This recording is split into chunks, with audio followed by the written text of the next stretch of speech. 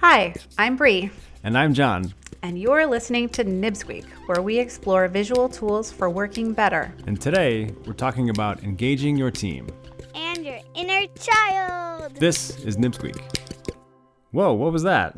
That was my girl. Ah, that was Viv. What's she doing? Oh, she's home. She and her brother. It's summertime. She's all up in your biz, making podcasts with you? She's making podcasts. She's making art. She's making songs. She's doing all kinds of making. It's really fun. We're having a good time. That's cool. I'm trying to keep it, I'm trying to keep it fresh, trying to keep it engaging. I've been so, concerned about that. Did I tell you about that day that I was driving my son to school and I passed that bus stop and there were like those 8 kids all lined up. They're probably, 6th grade or something. And they were all just like had their faces in their phones. It was so sad. It's been haunting me. So I'm trying to, keep it interesting. So not even looking at each other, No. not even a shove or like a noogie, no smile noogies, or nothing. Just like serious. That's terrible. That's opposite of when I was a kid. The bus stop and the bus was fun time. But we didn't have phones to stick our noses in. To compete with all that. Yeah. What's it like for teachers? If the kids are doing that and assuming they're on the bus and also on their phone, and then what's it like when they get in the classroom? What's it like in the classroom? It must be just like being in a meeting where everyone is on their phones or on their, device of some sort, on their computers, everything around them being distractifying them. Yeah. But, I do have a reason for hope. Our friend Joan. I love Joan. I love Joan. Joan Amadei. Well, our friend Joan recently delivered a collaborative design session at her daughter's school with 5th graders. Oh, that's cool. And she and her husband, Jeff, whom we know, facilitated the session. And it was some really remarkable stuff that came out of that. And I talked to her. Cool. I talked to her last week about it. I want to hear all about that. My daughter is in 5th grade at a school down here in Hingham, Massachusetts. She is a Plymouth River wizard, and her principal is a former science teacher, and he has very strong feelings about STEM.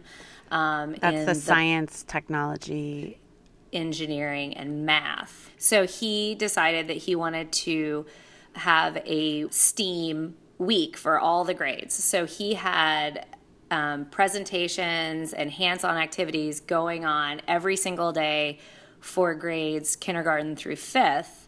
And for the 5th graders, I volunteered, Jeff and myself, to do this collaborative work session to let the 5th graders explore issues in the world that are interesting to them.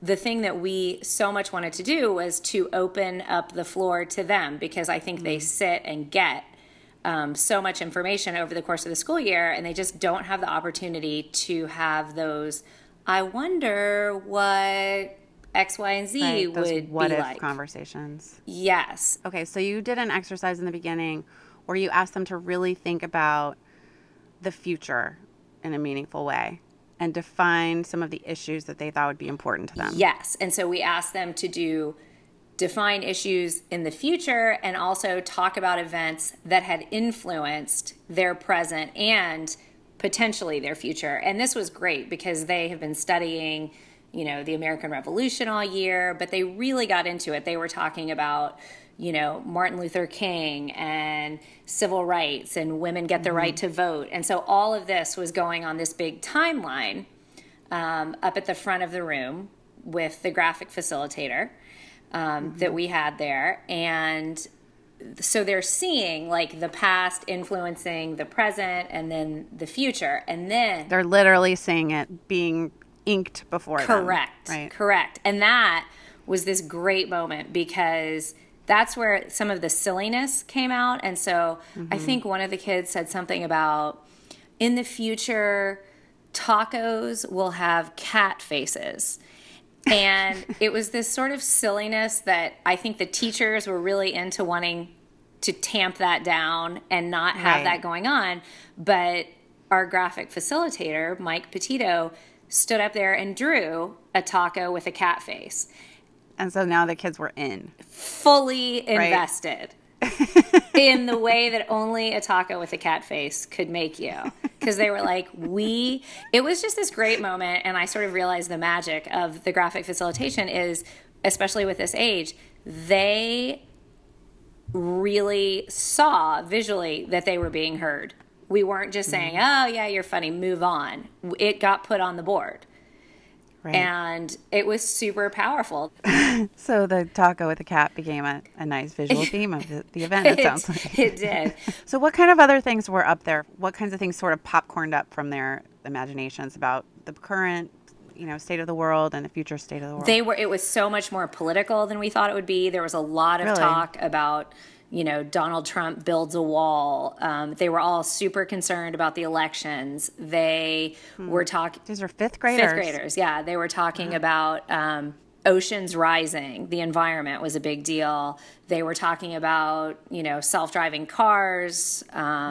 They were talking about, I think someone said, hoverboard everything, like everything's everything. And as these ideas are sort of emerging from them, they're raising their hand and saying these things, the graphic facilitator is plotting these pictures and ideas up on this big timeline. Yes, that's how it works. Exactly. And we had 5 swim lanes, so we had education, science and medicine, society, government, and technology. So we would match them to where it belonged in the timeline. So as you were talking through the past, the present, and the future, you were talking about these 5 different, you're sort of focusing them on these 5 different areas. Yes. Cool. And that's a really big, important exercise for 10-year-olds. I mean, it was great. And kind of amazing. It really, I think, opened them up to, to be able to then go on to, okay, what issues are you guys really interested in talking about? And anything silly that they had, or I shouldn't even call it silly, it was sort of, the off-the-wall ideas. So at that point, we thought, oh, are they going to say they want to work on how to make a taco with a cat face? Or are they going to be able to really, come up with some true issues that they could tackle? And they really did. So how did you get to those? I would imagine that you looked across those ideas that they put on the timeline, and then you kind of said almost visually, I'm just imagining how this went, like, we're going to laser focus on this one, this one, this one, and this one. You sort of... Well, we said it was sort of a pivot, as Jeff Amadei called it, and we pivoted the conversation, and we moved over the boards that had the timelines, so they were still looking at that. And then we had this conversation about, now let's talk about some issues that we can really focus in on. You guys have sort of stretched your thinking, and now we want to draw up on the board issues that you would be interested in tackling for the next hour and a half. And out of that came issues of inequality, endangered species and what to do about it, preventing future wars. One of them, which was funny, was how to create extraterrestrial Wi-Fi, like connectivity in outer space. How do we do it? Wow. And it was funny, we were going to veto that one. And then we were sort of talking about it and realized that would be a cool, come up with the ways that, sure, get out there. Exactly. So, Joan, how do you think that this whole design session would have been different if you hadn't been using graphic facilitation tools with these kids? That is a great question, and one that we talked about afterwards, because I think that in terms of sitting and listening and getting, and even with the active participation, that we sort of pushed them in their 3.5 hours to the limit of their capability of...